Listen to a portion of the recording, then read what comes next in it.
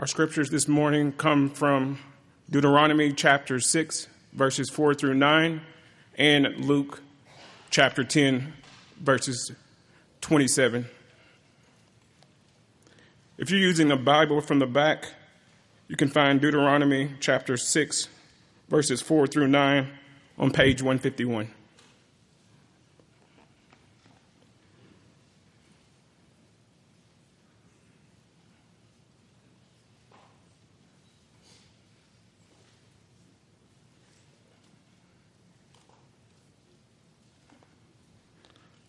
Deuteronomy chapter 6, verses 4 through 9. Hear, O Israel, the Lord our God, the Lord is one. You shall love the Lord your God with all your heart and with all your soul and with all your might. And these words that I commanded you today shall be on your heart. You shall teach them diligently to your children, and shall talk of them when you sit in your house, and when you walk by the way, and when you lie down, and when you rise.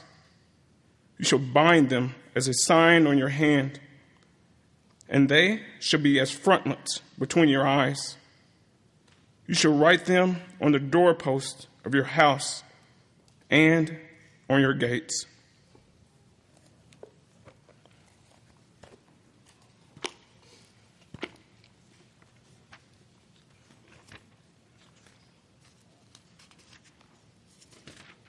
Again, the second verse of Scripture that I will read will come from Luke chapter 10, verse 27. And that's found on page 869.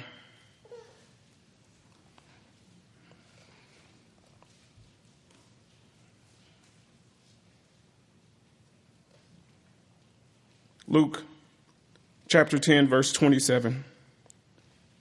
And he answered, you shall love the Lord your God with all your heart and with all your soul and with all your strength and with all your mind, and your neighbor as yourself. I want to point out one thing.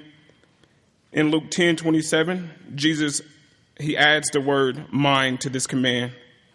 May God bless the reading and the proclamation of his word.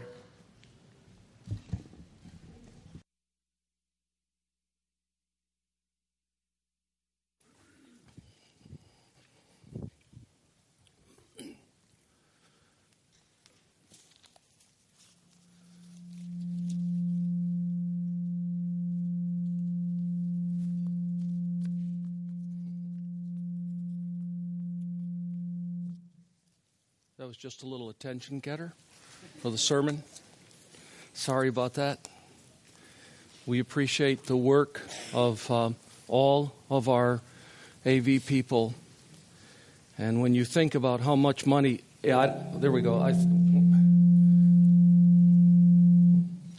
I take that back. I don't appreciate any of them. No, we're very grateful.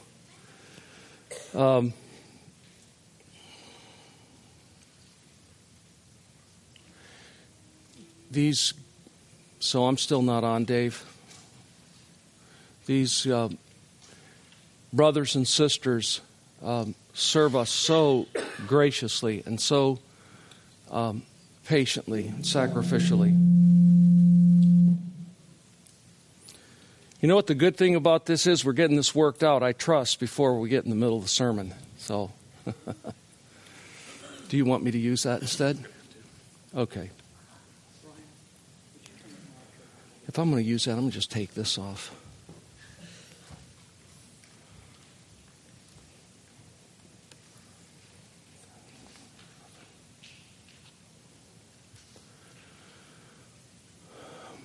I actually want to exercise executive privilege just briefly as a pastor and welcome three people. One is Opal Vernig. We don't get to see Opal often. And It's such a blessing to see you, Opal. We love you, and we pray for you, and we pray for you, Maury, as you face the unique challenges of life these days. And I want to add to that two brothers that are here quite often now. One is Josh Hayden, sitting on the front row by Jonathan, and the other is our newer friend, Derek Patrick. These two men have been unimaginably rescued from unimaginable bondage to sin. The stories are absolutely astounding. And I'm thankful for you guys being with us.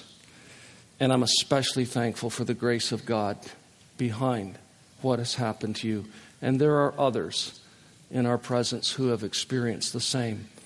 As I was saying to my small redemption group study yesterday morning, every conversion is equally amazing because we were all dead in our trespasses and sins, and we've all been made alive.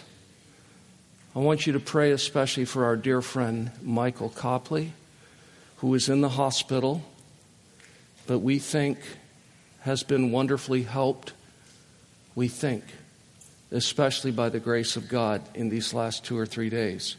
He is anxious to get out tomorrow and to resume life at the Hobson home and to get back right on track with seeking God and enjoying his time with our congregation. So please pray for Michael today.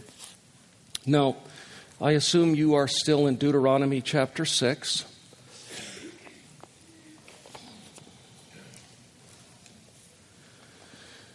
This morning, we begin a 2-month, 8-sermon series entitled First Aid for the Family.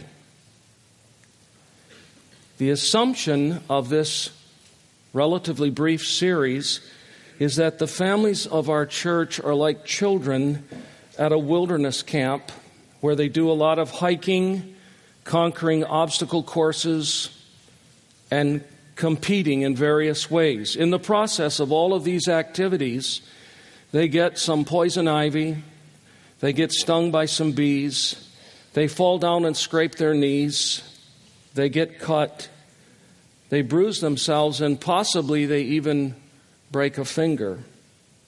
And for all of these maladies, they will need some first aid. My assumption is that all of the families of this church, in that sense, are like children at a wilderness camp.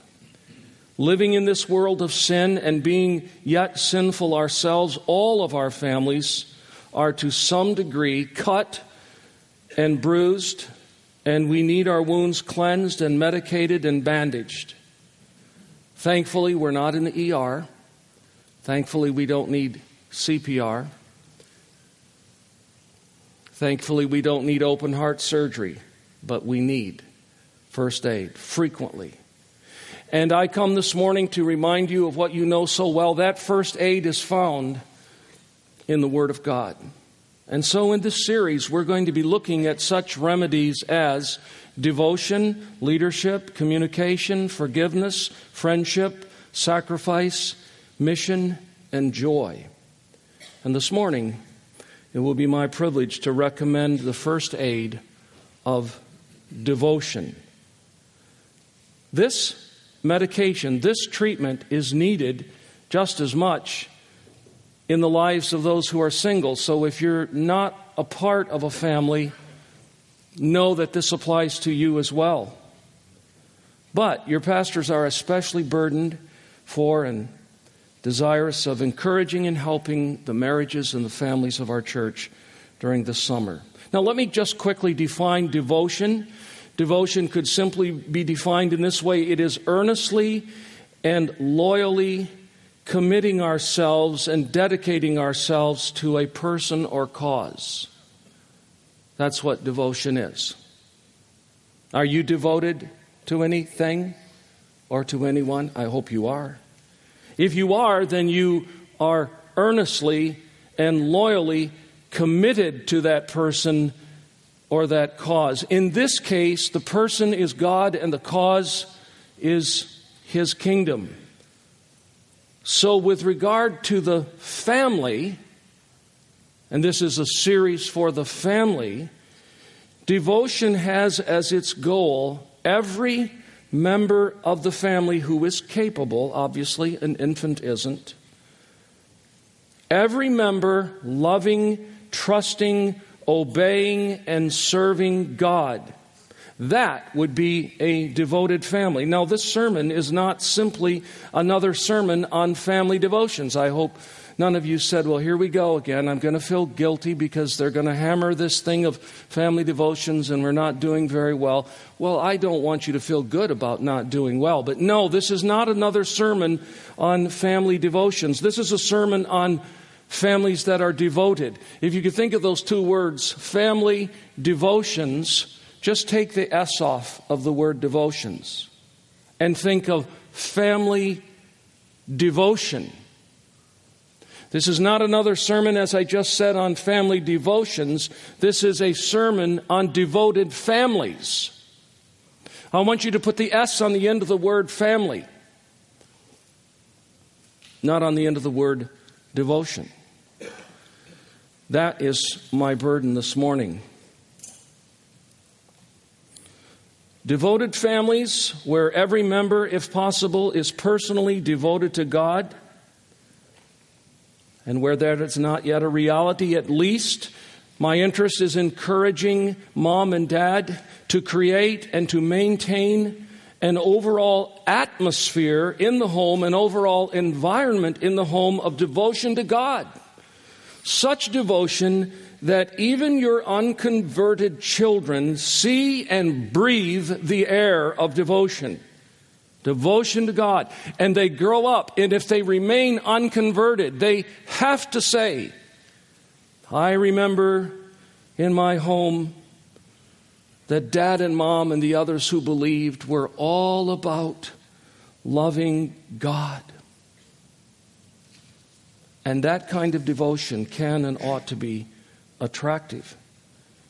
In that sense, devotion is where we need to be sure to begin to apply first aid to our families. Nothing else is more important to the health of a wounded and bruised family than devotion to God. What's more important than that in terms of healing and health? That is where the healthy marriage begins. And that is where the healthy family begins. Now, let me focus very quickly on the helpful instruction that we receive from the text that Jason read to you just a few moments ago. Especially notice with me again verses 4 through 9. Here in these verses, we have God's description of the devoted family. And specifically, I think we find three things. I'm going to show them to you. One is found in verse 5. It is the source of devotion. The second is found in verse 6. It is the evidence of devotion. And the third is found in verses 7 and 8. And there we find the method of devotion. So, the source of devotion, put very simply, is love. The evidence of devotion is obedience. And the method of devotion is teaching. So let's look at these for just a few moments together. The source of true devotion, found in verse 5, is simply this: loving God with the entirety of our being. Notice the words. After establishing the fundamental creed of Israel's theology, sometimes called the Shema, hear, O Israel, the Lord our God, the Lord is one.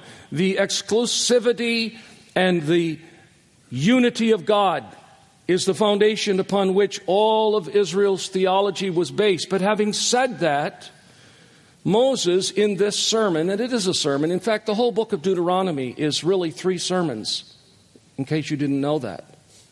It is Moses talking to Israel toward the end of his life, just before the conquest, to be led by Joshua, and reflecting on the covenant that God had entered into, and reminding the people of their desperate need to be obedient to God's commandments and to love Him and to be faithful and to trust in His promises.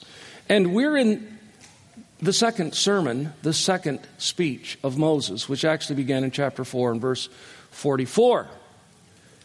And so after he lays this foundation, he says to them that you shall love the Lord your God with all your heart and with all your soul and with all your might. And I'm thankful that Jason read for us from Luke's gospel. In Luke's gospel, you saw the word mind added. We find the same in Matthew and Mark as well. But it just happens that Luke also pulls in the idea found here in verse 5 of might, with all of your might. And there the translation was with all of your strength. So really, the totality of our love for God should flow out of our hearts, our souls, our minds, and our energy and our strength. And God is calling His people through Moses to that kind of devotion rooted in that source. So what is the source of devotion to God?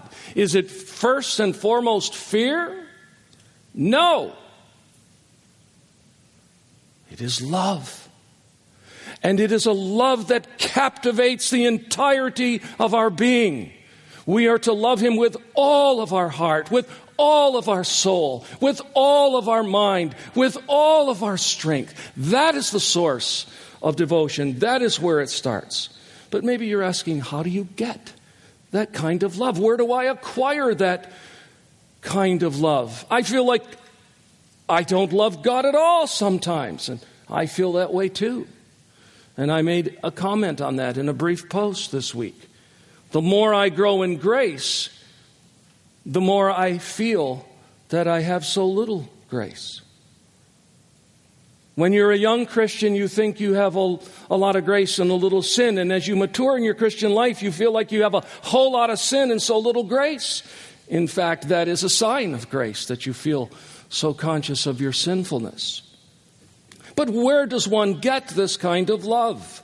This degree of love, this all-captivating love? The answer is you have to experience it. And you know how you experience it? You leave Egypt and you get liberated from Pharaoh and you follow Moses. What? I'm not in Egypt. You are if you're not a Christian. I'm not in bondage to Pharaoh. You are if you're not a Christian. I don't have a Moses to follow out of Egypt. You do if you're not a Christian. Because the bondage of Egypt and the tyranny of Pharaoh and the leadership of Moses were all designed to be a picture of the coming redemption in the Lord Jesus Christ. If you haven't yet been converted, you are in a bondage far worse than the Egyptian bondage. If you are not yet converted, you are under the tyranny of a tyrant far worse than Pharaoh. His name is the devil. And if you are not yet converted, you desperately need a Redeemer far, far greater and more glorious than Moses. But when you experience that, when you see your sinfulness, when you turn from that bondage, that spiritual bondage under the tyranny of the devil, and flee to the Lord Jesus Christ, you receive forgiveness of sin. You receive liberation, and your heart is overcome with grace and forgiveness. And the immediate response, the inevitable response to that is love. Love for God. How can you not love the God who so redeemed you? So when the question is posed, where do I get this all-encompassing, captivating love? You get it at the foot of the cross, where you first call upon the name of Jesus to forgive you of your sin and to become the new sovereign in your life. And upon receiving it, your soul is overwhelmed with love. The problem is, because of remaining sin, we lose that love, don't we? We lose that first love, and it must ever be recaptured. This is what John teaches. He says we love God because He first loved us. And it's the experience of love and conversion that gives us this love for God. But who actually loves God with all of their heart, soul, mind, and strength? The honest answer is no one. Well, 3 people did. 3 people loved God with all of their heart, soul, mind, and strength. And 2 of them quit. The first 2 were Adam and Eve before they fell. And the only other person who has ever loved God perfectly with all of his heart, soul, mind, and strength was our Savior, the Lord Jesus Christ. Isn't it a sin for us not to love God with all of our heart, soul, mind, and strength? Pastor, you put a dilemma before us this morning. You're telling us that God's Word commands us to love Him with all of our heart and soul, mind, and strength. But who can do that this side of glorification? The honest answer is none. But it's still the ideal. It's what God desires. Can you imagine God saying, well, why don't you just love me the best you can with part of your heart? You don't have to love me with all of your heart. His goal is to bring us to the place where we love Him with a sinless love. When I see thee as thou art, love thee with unsinning heart. Then, Lord, shall I fully know. Not till then how much I know. That is God's ideal. God isn't going to lower His standard. It is still our duty to love Him with the totality of our being. And to the extent that we fail to do so, yes, we are guilty of the sin of omission. But guess what? Because He loved God perfectly, there is forgiveness even for our imperfect love. And so we just live at the foot of the cross. And we say, God, help me to love you as I ought. But to the extent that I have failed, I thank you that my Savior loved you perfectly and kept the first and the greatest of all commandments for me. And isn't it an encouragement to know that Jesus wants us to love God the way He loved God? And that He is determined to help us to love God the way He loved God. And that's part of what is involved in growing in grace as Christians, and that's part of the ministry of the Holy Spirit to help us love God the way Jesus loved God. Now, that's all I want to say about the source. The source is God, and it is the love of God experienced in salvation which enables us to begin to love Him with all of our heart, soul, mind, and strength. Now, what is the evidence of true devotion? Well, it's in our text. It's in the next verse. The source is love, found in verse 5. The evidence is obedience, found in verse 6. Just notice verse 6. And these words that I command you today shall be on your heart. Now, what I want to emphasize is that Moses is saying that the commandments of God need to be written on our hearts. What is written on our hearts? The commandments of God. Why are the commandments of God written on our hearts? Because God wants our love for Him to evidence itself, to manifest itself in obedience. That is the first manifestation of love for God. It isn't the only. I'm going to comment on a few things in just a moment. But it's clearly the first evidence of loving God. This heart with which we're to love Him is a heart upon which His commandments are to be written. He says that, I want these commandments to be on your heart. And I think many of you know that the great problem with Israel during the days of the Old Testament under the Old Covenant is that the vast majority of Israelites did not love God with all of their hearts, and he had to say to them, what you really need is a circumcised heart. But the promise of the new covenant found in Jeremiah 31 is that when he establishes the new covenant, he is going to write his law on our hearts. And in Ezekiel 36, he promises us that by giving us his Holy Spirit, he will cause us to walk in his statutes. Obedience is an evidence of love for God. But notice the order. It is first love and then obedience. It isn't obedience in order to love. It is love in order to obey. That is God's order. And that is an evidence. It is the first evidence of truly loving God. Now, maybe some of you are saying, if obedience is so essential, isn't that putting me in the dangerous place of legalism? And my answer is no. No. Look, we need some clear thinking. God has commands. There is content. These words he speaks of in verse 6. He's going to elaborate on those words. They're going to come in the form of commandments. Commandments can be put on our hearts. And what keeps obedience from being legalistic is that it flows out of a heart that loves God. For you to desire to obey the word of God and the will of God and to keep the commandments of God does not make you to be a legalist. Listen, a legalist is a person who obeys God in order to have a right standing with God, in order to earn a righteousness with God, in order to obtain forgiveness from God. That's what legalism is. Legalism isn't a desire to obey God. Don't ever feel a false guilt for trying to be obedient. If you owe someone a debt, you're going to pay the whole debt. You're not going to just come close to it. And if you pay it right down to the last dollar and the last bit of change, your friend isn't going to say, you're a legalist.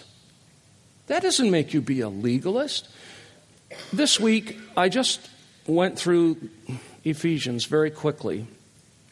You know how the epistles are usually divided into two parts. First, there's the doctrinal, and then there's the practical. And when you come to chapter 3, you start getting all of this practical instruction. And I think I'll just save you the time and do this for you very, very quickly. But in chapter, actually 4, I should say. I'm sorry, I didn't mean 3. In chapter 4, verse 17, you tell me if this is a command or not. Okay, I just want to know if this is a command or if this is just a suggestion. Verse 17 says, "Now this I say and testify in the Lord, that you must no longer walk as the Gentiles do in the futility of their minds." You cannot do that any longer. Verse 26, "Be angry and do not sin. Do not let the sun go down on your anger." Suggestion or command? Verse 29, "Let no corrupting talk come out of your mouths, but only such as good for building up." Verse 30, "Do not grieve the Holy Spirit of God by whom you were sealed." Verse 32, "Be kind to one another." Chapter 5 and verse 18, "Do not get drunk with wine, for that is debauchery, but be filled with the Spirit." I remember I had a professor in seminary who said, "Isn't it interesting that we usually only see the command to be with regard to not getting drunk? We are commanded to be filled with the Holy Spirit." And then you know that Paul goes on and he talks to husbands and he says, "Hey guys, this isn't something I think might be a pretty good idea. You husbands love your wives as Christ loved the church. You wives be submissive to your husbands. You children obey your parents. You servants obey your masters. You masters be kind to your..." It's filled with ethical instructions, and you cannot reduce them to be something other than a commandment. So, does it make you a legalist to obey the second half of Ephesians? Only if you're doing it to find acceptance with God and to pay for your sins. But if you're doing it because you love God and because, according to the promise of the new covenant, He's written His law upon your heart, and you want to obey Him out of love for Him because He redeemed you, you are not a legalist. I just wanted to make that very, very clear. John argues in his little epistle that obedience to the commandments of God is an evidence of grace. He says, if we say we love God and we do not keep His commandments, we are liars, and the truth is not in us. No, as I said, there are other evidences. It's not just obedience. Love for God, just because of who He is an evidence of grace. We love Him first and foremost. We love His people. We love His gospel. We love His cause. We love His mission. I couldn't help but think this morning of our dear friends, Heath and Jessica, and Dwayne and Kimberly. I have a question for you. What would inspire a young couple, a promising young couple, the husband of which is a geologist with a wonderful job at Texas Gas, the wife who's a gifted school teacher, to kiss it all goodbye and go to the Horn of Africa with their little daughter? What would inspire a well-established couple like the Baldwins to sell all their possessions? Almost sounds biblical. Go to their home and see the stuff that's for sale, as we did with the dames, and feel the willingness to let it go. What would possess people to do this? The answer is love for God, love for His gospel, love for His name, love for His glory, love for His cause, a deep desire that others might experience the same love of God. That's what moves them. You cannot, as John Piper says, but commend that which you cherish. If you cherish something, you will commend it.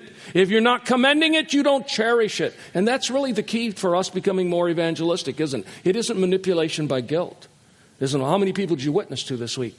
It's really like, did you fall more deeply in love with God and His gospel this week? Is His gospel becoming more precious? Is the value of a human soul becoming more precious? Is the desire that others might share in this great forgiveness becoming stronger and stronger? That's the motivation for evangelism. So I'm not saying that obedience is the only evidence of having experienced the love of God. I'm just saying it's the first. But there are all these other things. And so we're going to talk about the family going on mission. Remember, this sermon is about the devoted family, not about family devotion. So I want you to keep thinking about the family. Is your family devoted to God? What efforts are you moms and dads making to help your family be devoted to God?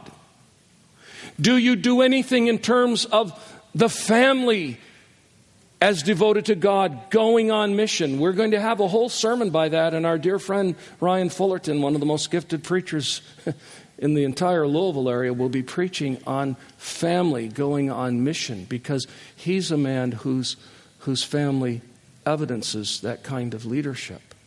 So that's all I want to say. What have we seen? We've seen the source of devotion is a wholehearted, entire human devotion to God. What is the evidence of it? Obedience that flows out of redeemed hearts that are so grateful that they just want to please the God who made them and redeemed them, and they want to live according to His will. That's the evidence. And finally, I want you to see with me the method of true devotion. At least the method of how it can be cultivated. And I'm just going to give you a general answer to that as we listen to the rain. Very pleasant. No dangerous weather in store, so everybody relax. God is speaking to us in nature. What is the method for cultivating this kind of devotion? Well, what did Moses say? He gives us the answer in verses 7 and 8. Notice them. Back to Deuteronomy. Here's what I want you to do, and I'm just going to tell you what he says in general and then see it. What he's going to say to us is the method is by establishing a Bible-saturated home. Okay? Do you hear that? If the source is love and the evidence is obedience, the method is to establish a Bible-saturated, permeated home. And that is going to nicely break down into, I think, 4 things. That home needs to be characterized on the part of parents by diligent teaching. Look at verse 7. You shall teach them. What is the them? The commandments. The will of God for how we should live. You shall teach them diligently. There's a convicting word. It's one thing for us as parents to say, I'm trying to teach the kids. Are you diligent in that? Well, I'm not sure I'm so diligent, but I am trying to teach. That's not adequate. God wants us as parents to diligently. Now, you have to figure out what diligence means to you. I'm not going to lay a false standard on you and then you go around feeling guilty. You have to figure out what diligence means to you. And if you're struggling with legalism, then maybe you need to be careful about that. But most of us aren't struggling with legalism. We're struggling with slothfulness, and we need to be a bit more diligent. But you see that in verse 7. Diligently teach them. So this perhaps could refer to the more formal efforts that we make in terms of family devotion. I don't want anybody to hear me today saying, I don't believe in family devotions. That, I think, was one of our failures as the Christians. I don't think we did well enough at that. I'm not pleased. I wish we could go back. I have a lecture on 16 things I would do if I could raise my kids again. And that would be one of them, to be much more consistent and regular in family devotion. I'm not down on family devotions. In fact, I think diligently teaching our children could well imply some system. But I'm just not going to lay a guilt trip on you which says that you must have family worship every day. Our Constitution requires that. But I haven't found that verse in the Bible yet. But wouldn't it be great to have family worship every day? That would be wonderful. And if you can find 10, 15 minutes, 20 minutes to open God's Word or some good book and teach your children and sing a song together and pray, wonderful. I highly commend it. Highly commend it. But I want you to hear me carefully, because I think we have the tendency, I should perhaps speak only of myself, that if I do my family devotions every week, every night, then I have pretty much done all that I should do in order to create a devoted family. No, no, no. It isn't about family devotions, it's about a devoted family. And a devoted family is more than having family devotions. It's probably not less than that, but it surely is more than that. So we start with that, and then secondly, we go on to what I would call naturally applied. What's naturally applied? The commandments. The commandments are to be diligently taught, but they're to be naturally applied. Look again at his words in verse 7. You shall teach them diligently to your children, and shall talk of them when you sit in your house, and when you walk by the way. When you sit in your house. Does that sound like formal necessarily? No. This is God saying through Moses, hey, why don't you think about family devotions as something that can be done very spontaneously, very authentically, very informally, by parents who are thinking.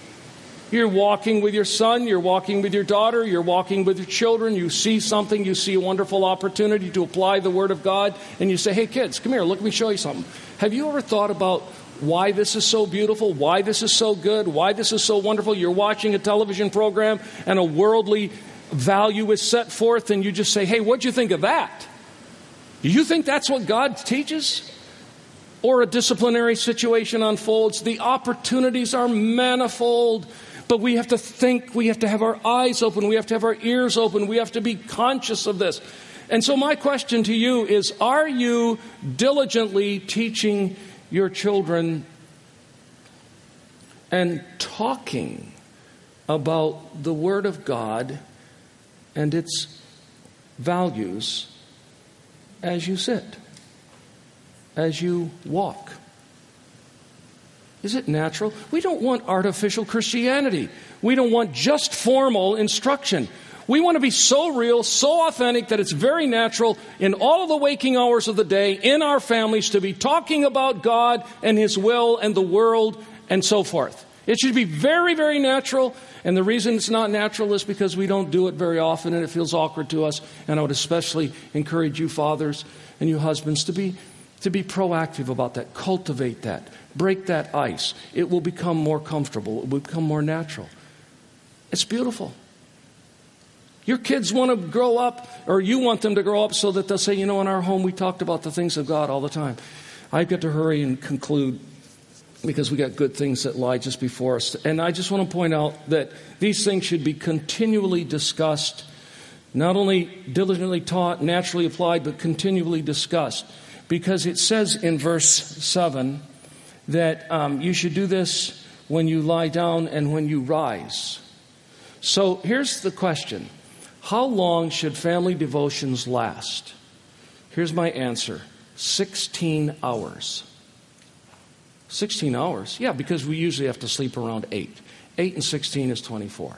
Every waking moment of the day. That's how long family devotion should last, or at least could take place. Don't be thinking about it as merely a 20-minute or 30-minute period or a 10-minute period. Be thinking of it, it's morning, let's think about God. It's time to go to bed. Let's reflect on the day and God. So it should be done continually. And finally, I want to say that this teaching of God's Word should be done in a way that is conspicuously displayed. Diligently taught, naturally applied, continually discussed, and conspicuously displayed. Where do you get that? I get that from what he says in verse 7. Bind them, that is the words of God, the Bible truths, as a sign on your hand. They shall be as frontlets between your eyes. It was something that continually reminded people of the Word of God. They actually put scriptures in little boxes on their foreheads. That's not a part of our culture, but I'll tell you what is. Verse 9, it says, you shall write them on the doorpost of your house and on your gates. So guess what? It's okay to put scripture on the mirror. It's okay to put scripture on the table and on the refrigerator and on 3x5 cards and in your car and wherever you do. We are to be developing homes that are Bible saturated. That's what families that are devoted look like. So, to conclude, what does a devoted family look like? I didn't say what do family devotions look like. What does a devoted family look like? It looks like a home where God is loved with all of the heart and soul and mind and strength. It looks like a home where the members desire out of love and gratitude to joyfully do the will of God and obey Him. It looks like a home where the Word of God permeates everything. It's taught, it's naturally applied, it's continually discussed, and it's conspicuously displayed. How are we doing, folks? I don't think we're doing so well. I want to do better. I don't want to motivate you by guilt. But if you feel guilty, that's okay, because God the Holy Spirit is the author of guilt. What we want to do, because God has made us aware of our deficiencies and our failures, and we feel badly about that, and is guilt, that's good. Guilt is good. If it takes us back to God and says, God, forgive me. Thank you for paying for that sin. Now help me to change. We, your pastors, want the families and the marriages, and yes, the singles of this church, to be devoted to God. And this kind of devotion is where we start in binding up our wounds in making ourselves more healthy families. Now, I'm not going to pray. I'm going to ask right now that Tim and Camilla Hoke come up here for just a moment. And we need to be able to, we just use this microphone over here, Dave? Okay.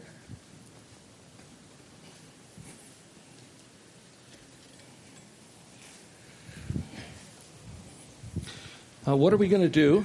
We're going to have a testimony, very brief testimony. Tim is, do you all want to hear from Camilla or do you want to hear from Tim? This is kind of her just to come because that's not her style to be boisterous.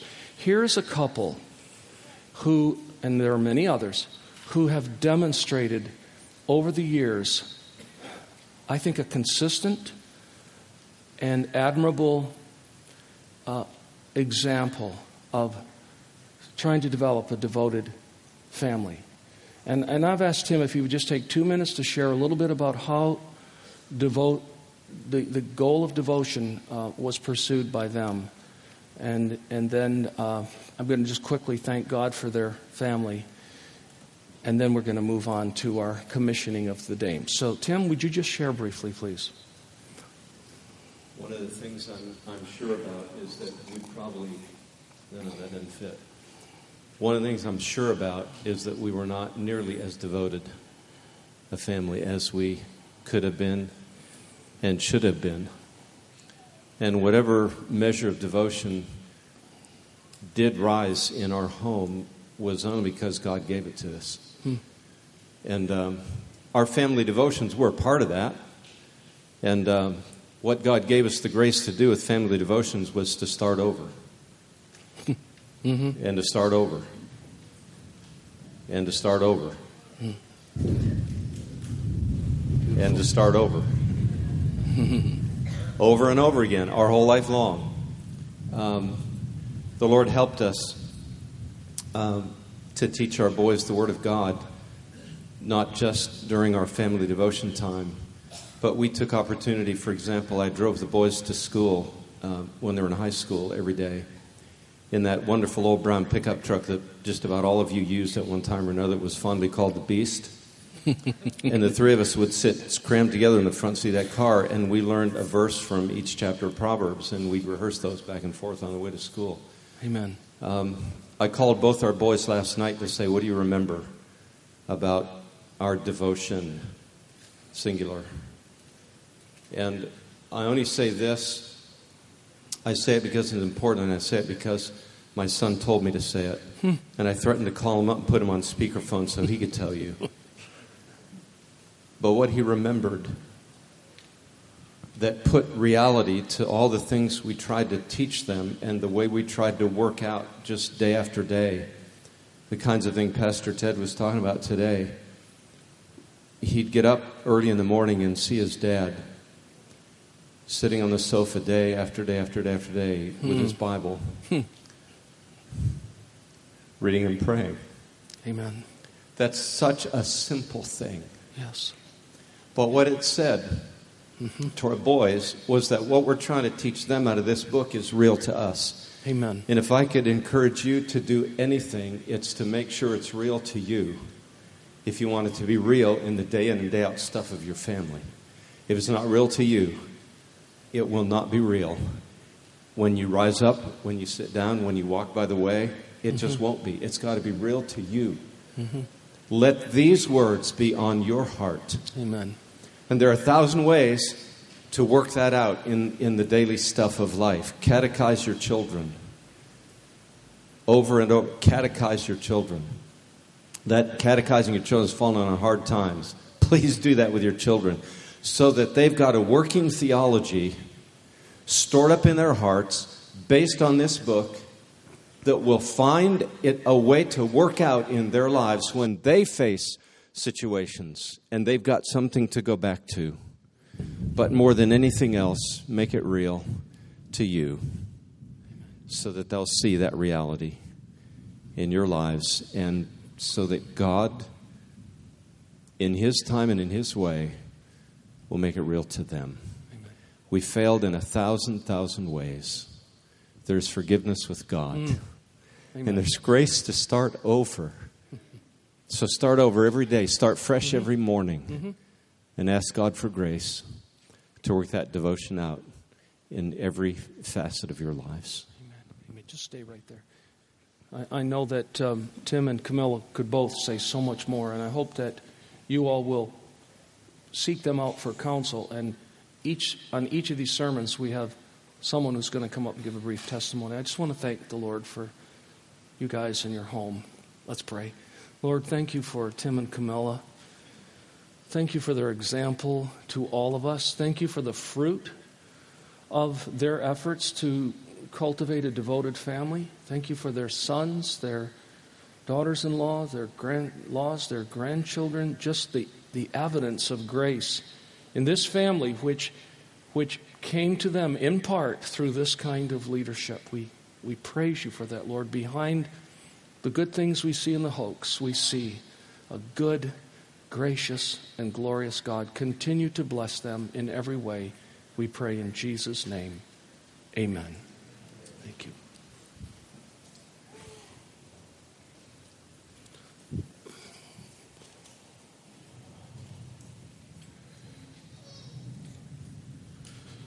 We are now going to enjoy for just a moment, only about 3 moments,